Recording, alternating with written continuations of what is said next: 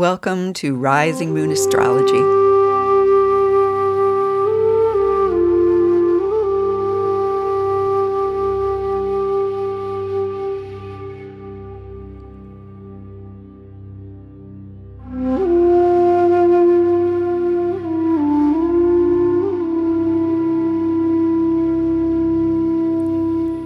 This is Mary Pat Lynch of Rising Moon Astrology, welcoming you to my podcast. I release podcast episodes for each new and full moon, occasionally for other special astrological events, but generally the new and full moons, which are my focus.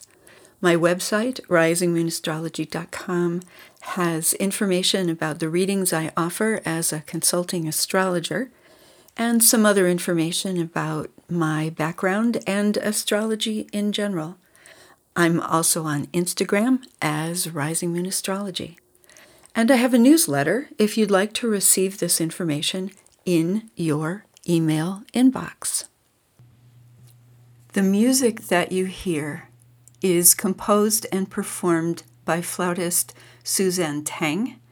The track is called September Angels, and her music is available through magnitunes.com.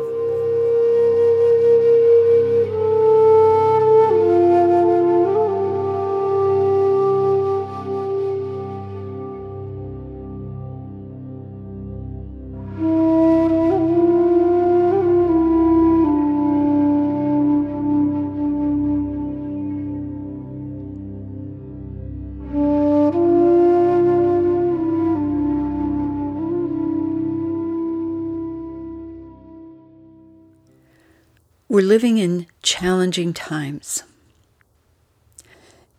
In fact, it would be fair to say that we're living in dangerous times. When the future seems more uncertain than we would prefer, and it almost feels at times as though anything and everything could change in a moment. So when we reach a new moon like this one, the one that arrives tomorrow night, Tuesday night, we embrace it.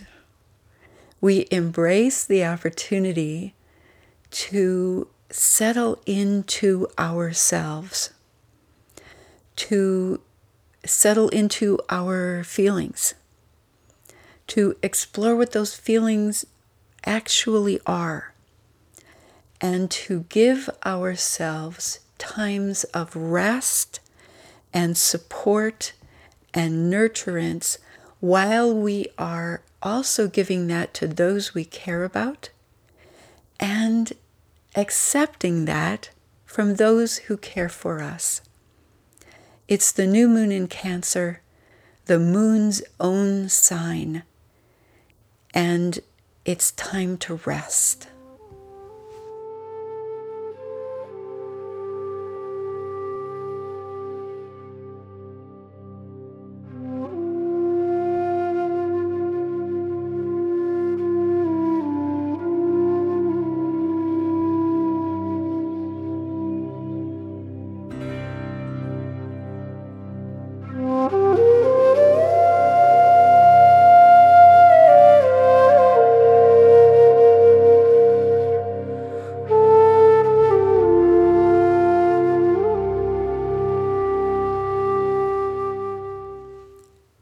Tuesday night brings us a solstice new moon, June 21st.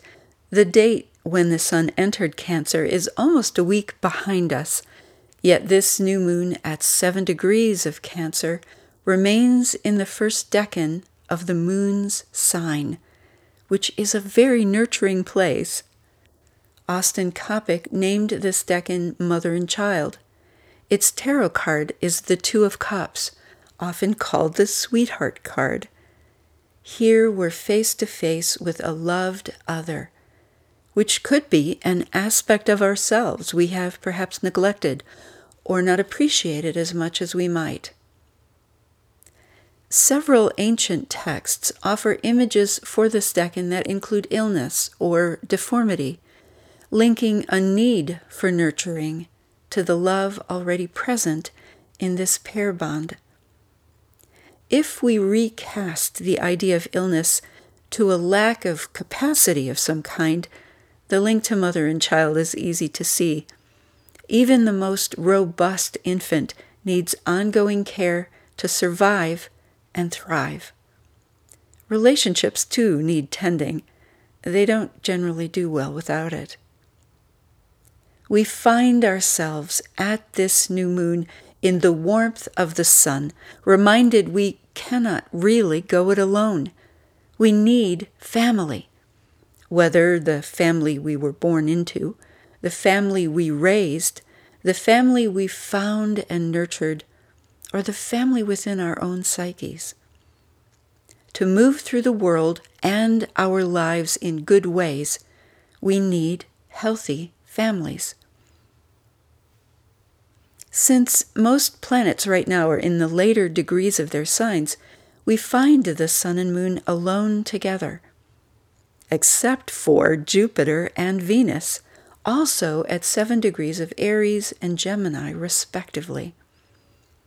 The new moon squares Jupiter in Aries. A drive to move, accomplish, and achieve comes into the mix. Jupiter in Aries is expansive, seeking wisdom in new places, reaching for new goals, including new members in our idea of family. This is a square, a challenging aspect, although Jupiter's challenges tend to be supportive rather than limiting. These two energies might show up in various ways. We might feel the need to achieve so we can support and protect those we love. We might resist calls to do more, saying we have enough and family time is more important. We might pause at this new moon to acknowledge and appreciate all we have already accomplished, and then rest in the nurturing waters of the Cancer new moon. Venus in Gemini is too close to aspect the new moon itself. Instead, a tight sextile to Jupiter brings Venus into the picture. This Venus is bright, clever, and full of curiosity and fresh ideas. Why can't we have both? This Venus says. Let's consider the possibilities from all angles. Venus rules the first decan of Cancer, which is reflected in its relational focus. Realizing we need others and they need us is a Venusian thing. Jupiter in Aries is fire. The new moon in Cancer is water. In the Greek system, fire and water make steam. This helps get work done, from cooking to building to driving vehicles. It can also create a steamy atmosphere in which emotions, water, are expanded in the heat of fire and become explosive. If strong volatile feelings come up during this time, shift the focus to nurturing self-care. This new moon includes too much creative and supportive potential to waste it in, quote, letting off steam, much though we might feel we need to do it. Instead, I'll return to a theme I've shared before that comes from the Irish tradition, but has its roots in Indo-European myth. This theme is called Fire in Water. There are Irish tales in which creative poetic fire can only be found in water. Hazelnuts filled with the fire of inspiration fall from a tree into a river, where they are eaten by the salmon of knowledge, a Jupiterian fish in size and wisdom. When the salmon is caught and cooked, whoever has the first bite gains all the wisdom held within the fish. Looking at the new moon through this lens, we see that entering fully into our emotional life can become a path to creative inspiration. The Jupiter square becomes an invitation to seek the fire in water of our own lives. In other words, sometimes we need to rest, rebuild, restore, and enjoy time with those we care about. The time of rest is exactly what makes new creative growth possible. The time ahead is intense and challenging. Mars moves inexorably to square Pluto, an aspect already in play that becomes exact on July 1st, which is still within the new moon phase. This is an aspect of power plays, manipulation, hidden motives and desires, and the difference between what we see and what is really true. Mars pushes forward, energized, direct, active, and fast. Mars can be courageous and is also singular. The goal must be reached no matter what. Pluto is slow, subtle, deep, and piercingly perceptive. Pluto knows secrets. When the face we show the world is a mask for other things, Pluto knows. Pluto understands foundations, what is buried, what we prefer not to show, or perhaps prefer not to see. The Mars-Pluto square brings these two into a direct and challenging connection. It could be explosive, literally or figuratively. It's the key aspect pattern for this waxing lunar cycle, as it comes exact just before the full moon. This challenge is what this new moon can prepare us for, if we allow it to. Rather than letting steam build up, we can instead relax in cooler, calmer waters that shelter and replenish us. Not to hide from the world, but to prepare for it. Nurturing ourselves so we can rise again to meet whatever comes. Which circle of loved ones are you called to focus on now? Family? Friends who are like family? Our own inner life? All are worthy of our care and attention. Who needs support that we can offer? Who offers support to us that we can gratefully receive? Which parts of ourselves are feeling neglected or overworked and in need of care? This new moon time is excellent for becoming more aware of how we feel, what we feel, and what we need, especially if we understand that care and support are foundational for connecting to our creative sources. We want to feel ready to engage with the world from a strong and caring place. This new moon in Cancer can help us get there.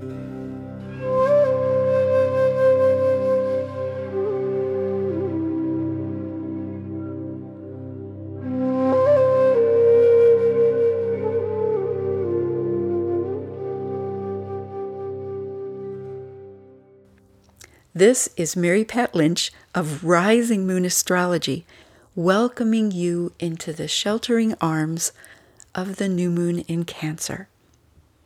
I've been fortunate to spend this waning cycle with family, visiting in the Pacific Northwest, a place in North America I've never been.